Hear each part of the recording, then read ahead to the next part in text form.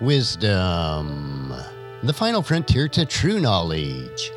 Welcome to Wisdom Trek, where our mission is to create a legacy of wisdom, to seek out discernment and insights, to boldly grow where few have chosen to grow before. Hello, my friend. I am Guthrie Chamberlain, your captain on our journey to increase wisdom and create a living legacy. Thank you for joining us today as we explore wisdom on our second millennium of podcast. This is day 1076 of our trek, and it is Wisdom Wednesday. Creating a biblical worldview is important in order to have a proper perspective of today's current events. To establish a biblical worldview, it is required that we also have a proper understanding of God's Word. Especially in our Western cultures, we do not fully understand the Scriptures from the mindset and the cultures of the author. In order to help us all have a better understanding of some of the more obscure passages in God's Word, we are investing Wisdom Wednesdays reviewing a series of essays from one of today's most prominent Hebrew scholars, Dr. Michael S. Heiser. He has compiled these essays into a book titled, I Dare You Not to Bore Me with the Bible. We are often taught or think that demonic beings in the New Testament are fallen angels that have sinned with Satan. But what does the Bible say? In today's essay, we will explore passages that cover When Angels Do Time. Most Bible study resources describe fallen angels as demons who joined Lucifer in his rebellion against God. But what if I told you the only place in the New Testament that describes angels sinning, it does not call them demons, has no connection to Lucifer, and has the angels in jail? Welcome to the world of 2 Peter and Jude. Let me read two verses. First, I'll read 2 Peter chapter 2, verse 4. For God did not spare even the angels who sinned. He threw them into hell, in the gloomy pits of darkness, where they are being held until the day of judgment. And in Jude, verse 6. And I remind you of the angels who did not stay within the limits of the authority that God gave them, but left the place where they belong. God has kept them securely chained in prisons of darkness, waiting for the great day of judgment. So we see that 2 Peter chapter 2, verse 4 and Jude verse 6 are nearly identical in their description of the angels doing time. But there are differences that help us to figure out what in the spiritual world is going on. Jude verse 6 defines what 2 Peter chapter 2, verse 4 means by the angelic sin. The sinning angels left the place where they belonged. 2 Peter doesn't say that they were in cahoots with Satan or that they did anything in Eden. It tells us that they left their designated realm of existence and did something in another realm. But what did they do? Both 2 Peter and Jude compare the sins of the angels with the Sodom and Gomorrah incident, where the sin involved was sexual immorality. And to see this, check 2 Peter chapter 2, verse 7 and Jude verse 7. 2 Peter also connects it to the time of Noah. There's only one sin involving a group of angelic beings in the entire Bible, and it coincides with Noah, and it is sexual in nature. Let me read the incident in Genesis chapter 6, verses 1 through 4. Then the people began to multiply on the earth, and daughters were born to them. The sons of God saw the beautiful women, and took any they wanted as their wives.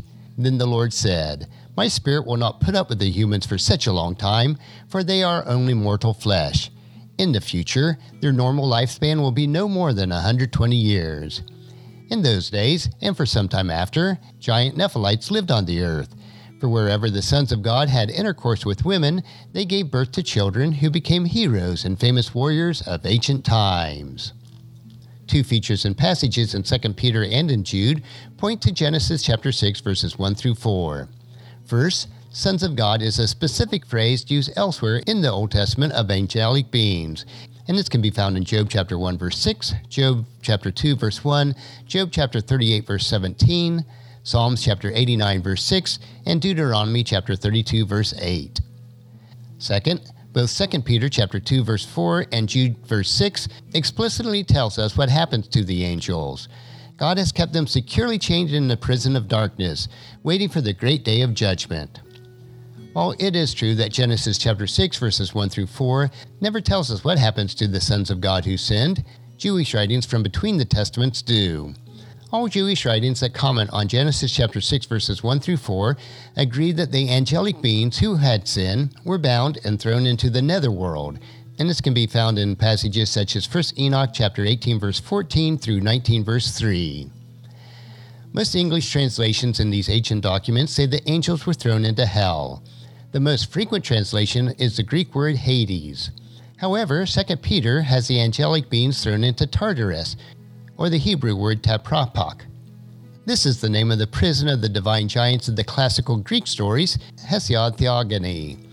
Jewish writers also use the word for a dark, gloomy netherworld. While these passages are certainly strange, they telegraph that angelology and demonology are much more complex than we might think.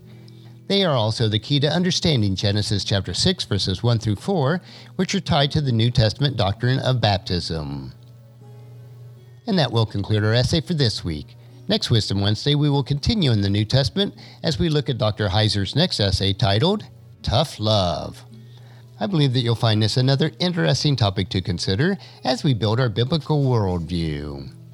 Tomorrow we will continue with our 3-minute humor nugget that will provide you with a bit of cheer, which will help you to lighten up and live a rich and satisfying life. So encourage your friends and family to join us and to come along with us tomorrow for another day of Wisdom Trek, Creating a Legacy. If you'd like to listen to any of the past 1075 treks or read the Wisdom Journals, they are all available at wisdom-trek.com.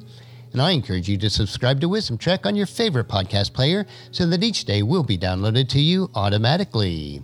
And thank you so much for allowing me to be your guide, your mentor, but most importantly, I am your friend as I serve you through the Wisdom Trek podcast and journal. And as we take this trek of life together, let us always live abundantly, love unconditionally, listen intentionally, learn continuously, lend to others generously, lead with integrity, and then leave a living legacy each day. I am Guthrie Chamberlain, reminding you to keep moving forward. Enjoy your journey, and then create a great day every day. See you tomorrow.